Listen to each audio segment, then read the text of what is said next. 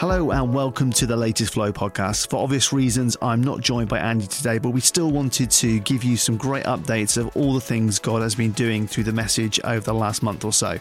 Back at the start of the month, we had our prayer day before the lockdown, and we had loads of great stories and testimonies of all the things God's been doing through the message, so we wanted to share those with you. So let's kick off with a great update from the Hire team about all that God did through Hire Southport.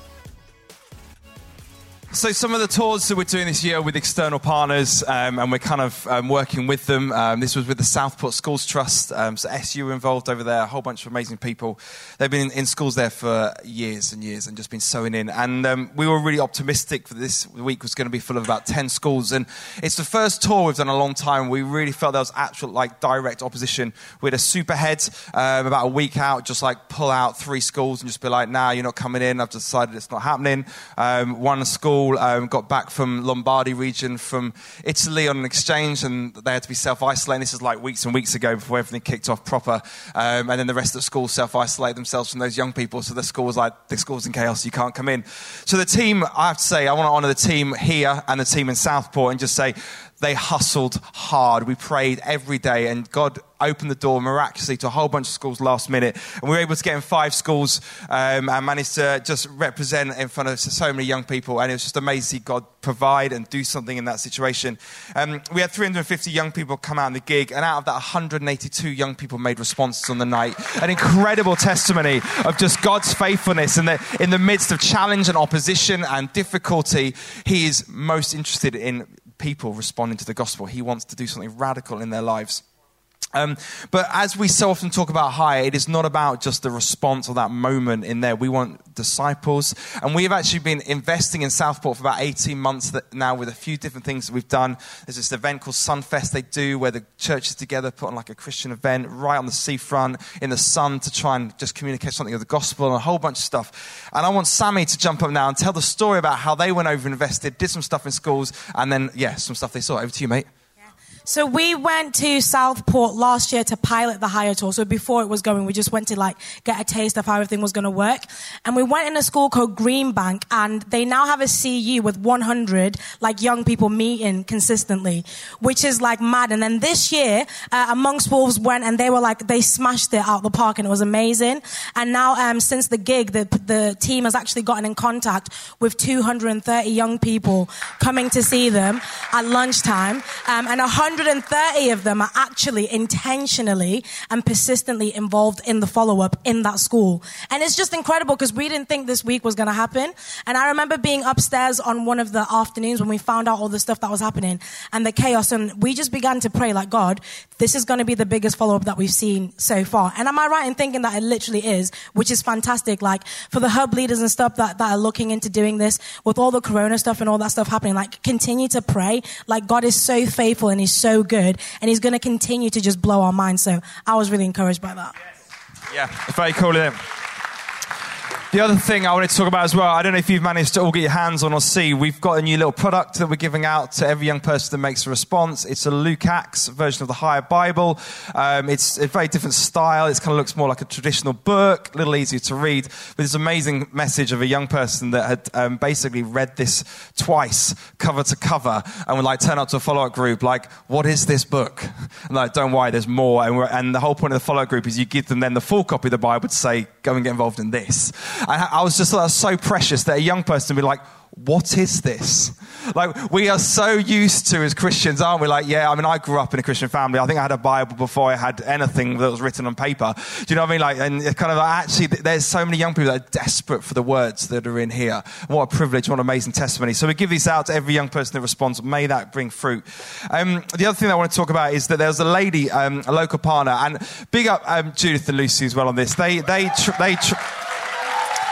They're amazing anyway, right? They're the reason it actually happens. But these guys do training with loads of local partners before every event, and they always try and train people in the response team how to share the gospel, and then also how to run that little moment. We often have the video footage of young people sat around a team member, and they were explaining the gospel basically to saved people. And this lovely lady afterwards came up and chatted to Judith and was I've never had someone explain to me, like you have, how to share the gospel. And I'm so confident I'm going to go home and share the gospel on the bus. And was just blown away by this idea. I now know how to explain the gospel. And you're like, hang on a minute, you're saved already. You're part of a church. You've come to serve a youth gig on a follow-up. And we've literally just imparted something to you that now you can go and share that you're meant to know. I mean, I'm just like, okay, who's your church leader? And can I talk to you? And have you heard of something called Advance? And we've got a good friend who can hook you up. Do you know what I mean? It's just mad stuff. But I love what God is doing. I love how he's just using every moment to just grab his church's attention back to the gospel, back to the timeless truth. Stock market's going down the pan. Coronavirus is everywhere. You know, the world is falling apart. But you know what's true? It's Jesus and the gospel, and it always will be. And it's the firm foundation which we make our decisions on and we base our lives on. What an amazing thing. And it's just such a privilege to be a part of it. The next update comes from Chipper, who oversees our work in the Midlands. We recently had Soulbox in Walsall at Walsall College, which is actually just round the corner from our offices. And Walsall College has over 4,000 students enrolled there, and they were able to go in there with Gav, our Eden team leader, who goes in there on a weekly basis. And they did some lessons with some of the excluded kids there. And then in the atrium area, they were able to do a gig at lunchtime, which was absolutely awesome. Me and Greg were able to go and see that. And just seeing them engage with the young people was fantastic. And they had a complete open door. The teachers there, the tutors were saying, pray for the students if you want. Tell them about Jesus. Whatever you want to do is great. And then the teachers afterwards were emailing each other saying, what was that? That was amazing. We need to do this more often in the atrium area there. Then they went on with the Eden team, with Gav and Jem there, into the community, and they did a pancake night, because it's pancake day, obviously. Good old pancakes. They didn't know, when they opened the doors, hardly anybody was there, but by no time at all, about 70 people turned up from the local community for the gig that Soulbox were doing, and 8 people became Christians that night. Isn't that amazing?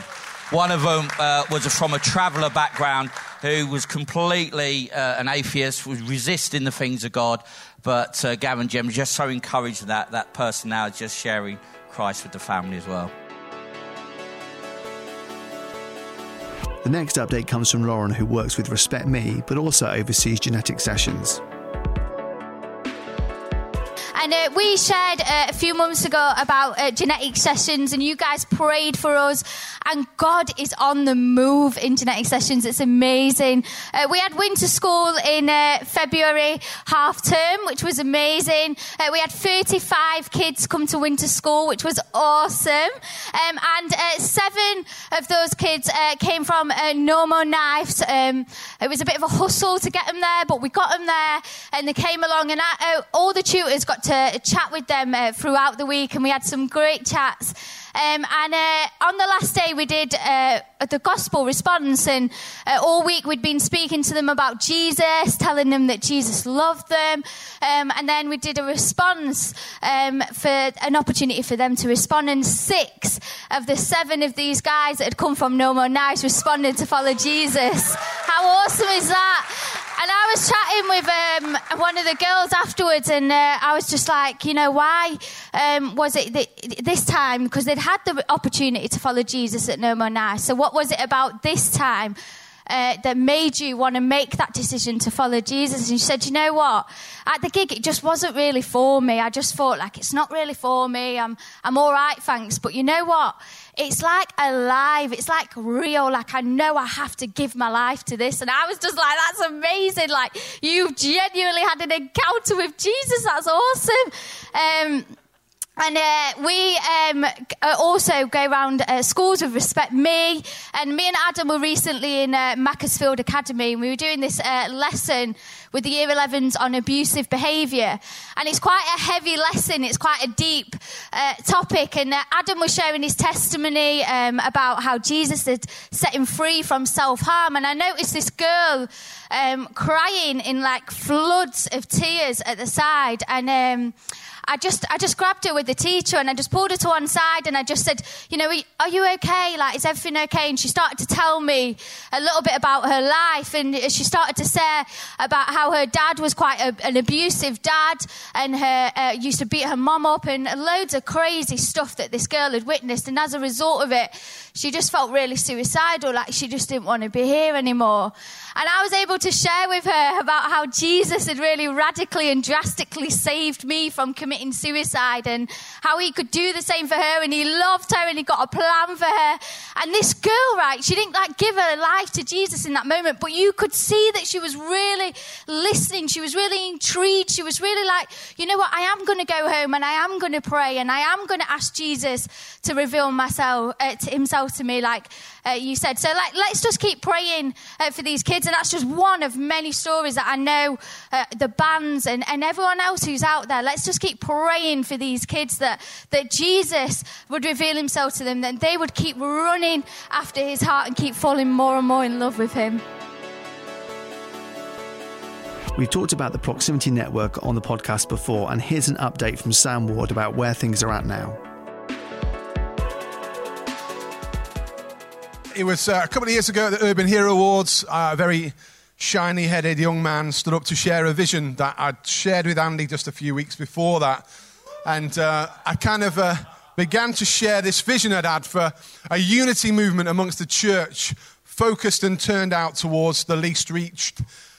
This thing called the Proximity Network. Now, in January 2020, we officially launched this website I'm going to talk to you about. That was on the Friday 31st of January. On the next day, someone broke into my house, stole various items from belongings, and then the 2 cars that we had out front. And it felt like as soon as I lifted my head above the parapet, we got whacked with some stuff that has kind of made me realize the significance of what we're working on here. Let me just remind you of the vision. So the vision was this: a network of missionaries for every disadvantaged community. And really, this has been growing in my heart. What would it look like to have a unity movement that sparks community transformation across the nation? See, the UK has got 4,261 different neighbourhoods that are considered to be the top 10% most disadvantaged. Now, if Eden continues to plant at its current rate, it would take 355 years to complete the mission. As I've said before, I don't have that long. I don't think I'll still be around in 2374. And so we've been looking at what would it look like to make Eden go viral, to begin to work with some great partners to see transformation really come. And so we've been beginning this great piece of work that Ellie's been doing. Big up Ellie for the fantastic work she's been doing. Ellie has been tirelessly mapping all the ministries and missionaries that are actively engaged in work in some of those disadvantaged communities around the nation. And we've been partnering with some key players on what it would look like to work together to see transformation come. So this is what Ellie has achieved so far. 5,925 different ministries across the UK, including the major partners that we've partnered with, which is people like Christians Against Poverty, TLG, Cinema Network, and so on. And we've been now looking at what it would look like to resource those guys who are doing brilliant stuff. What would we give them to enable them to do their stuff better? How do we relate them together to form a network where people can share best practice? But then how can we release people into unreached or less resourced areas around the nation? And this is what the Proximity Network is. And so we've created this website that you can find if you just type in proximity-network into your browser. The website will pop up, and if we then go into the website, you should be able to see that within there, you can then search various different postcodes or towns or places that will take you in. Oh, here we go. Look at this. There it is, proximity.network. Now then, tab down and then go onto the mapping element at the bottom. If you click on the map, This is where we've taken an interactive Google map, effectively, and begun to map on those areas of deprivation which are seen in red and pink. And then if you click into areas, this is what we've found so far, like a food bank there in Brighton. If you were then searching for somewhere, say Blackpool, one of the most disadvantaged communities, you can see what we've found so far. There's a bunch of great stuff. So what's next? We've been looking at what it would look like then to begin to celebrate what great stuff is already happening. How do we then cultivate the great things that are already going on, and then begin to creatively together work to make new things happen? And we've been looking at what it would look like to campaign for areas that are less resourced. We've established that there are 2,929 neighbourhoods that are considered unresourced. This is areas that are considered in the top 10% most disadvantaged that we can't find anyone working in yet.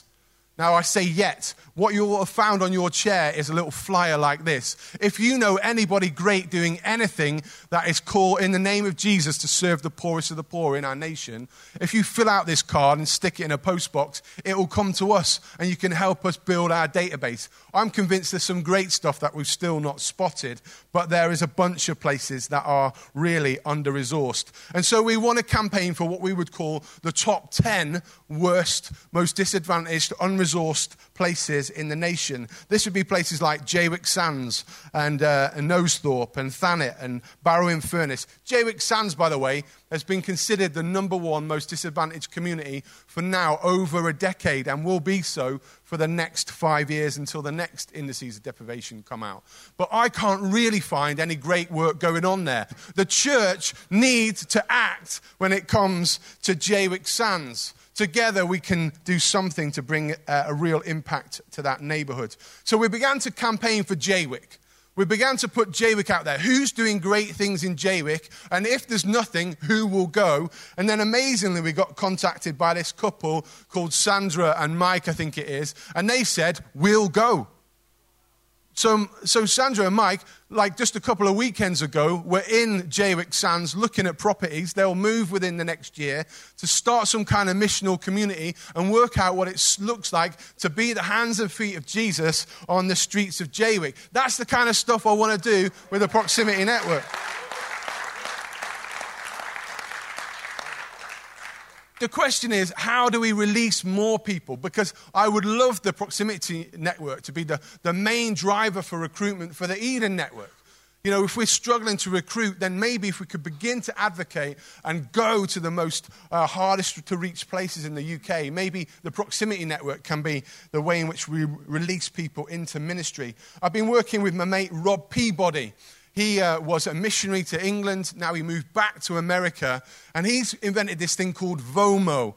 To describe VOMO, the closest I can come is to tell you it's like Tinder for volunteering. What happens is you sign up as a potential volunteer, and then it geolocates you and tells you everything around you that you could do to serve. I think it's a genius idea. And so I had this moment. I was talking to someone online, and she said, I wish I could get some people to move to my patch. And then suddenly I thought of Rob. Maybe it was a prophetic thing. I rang Rob, and I said, Rob, what would it look like to see VOMO added to my map? My map of all those different areas, all those different ministries, looking for people that want to serve the poorest of the poor. What would it look like to add VOMO on the back end? And Rob said, I've been waiting for your call. We said, we've been praying for something like this in the UK. So VOMO is the next thing that we're looking at.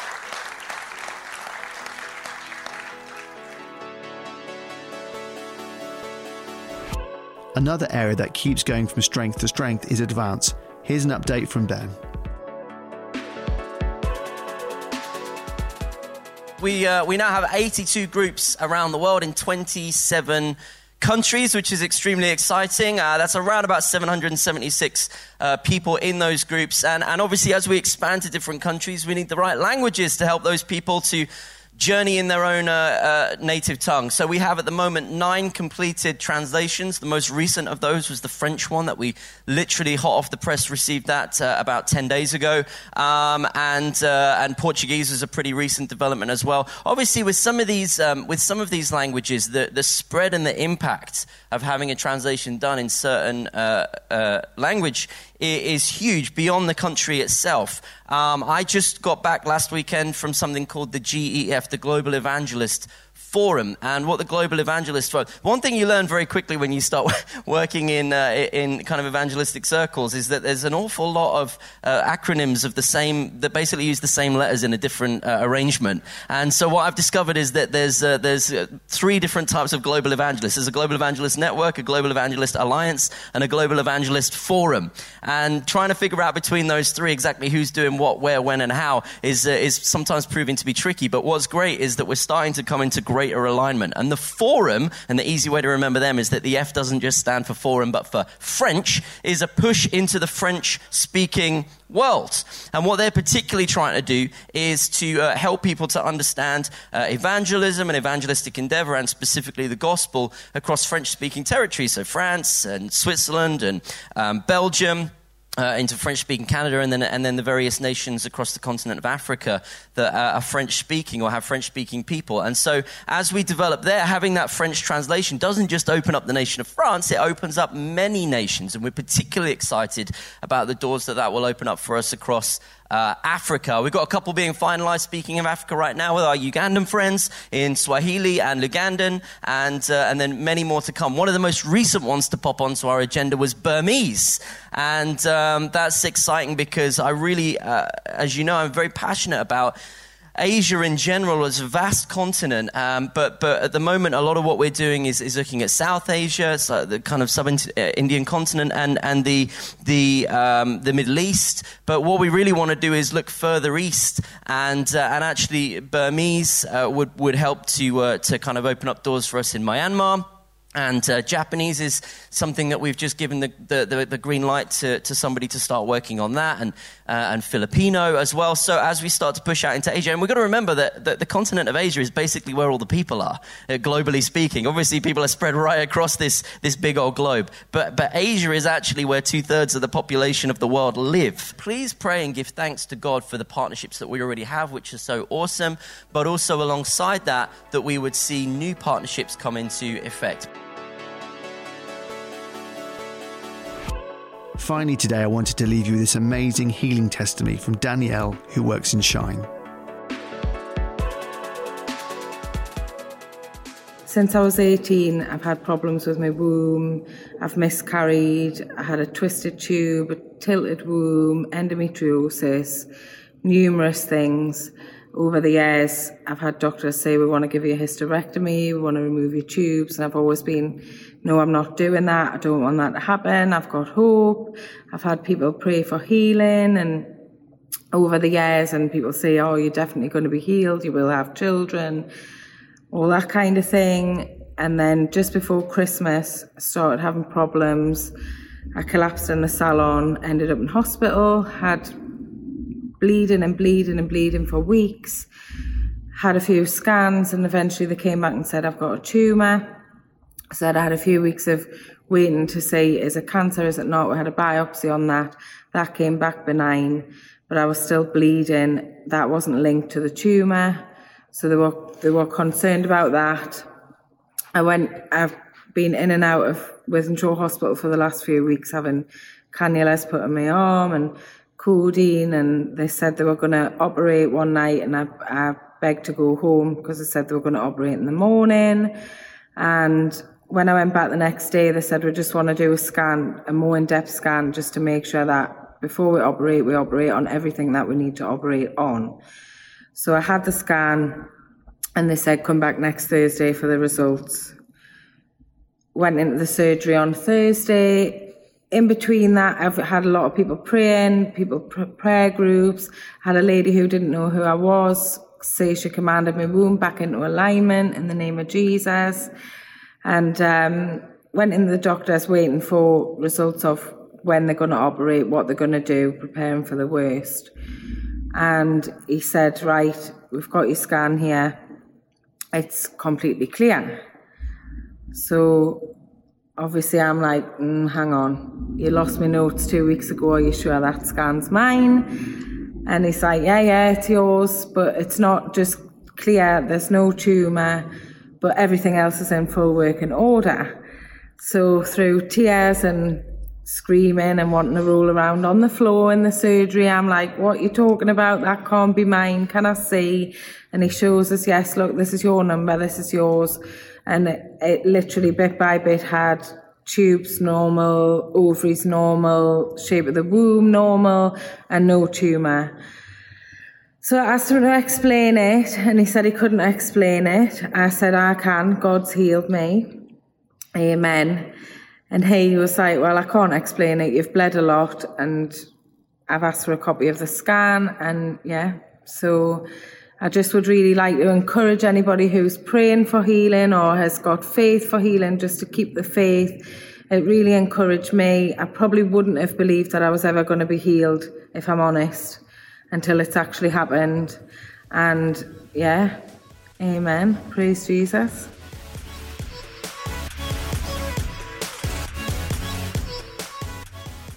Thanks again for joining us on the Flow podcast. I really hope you've been inspired by these amazing stories and testimonies.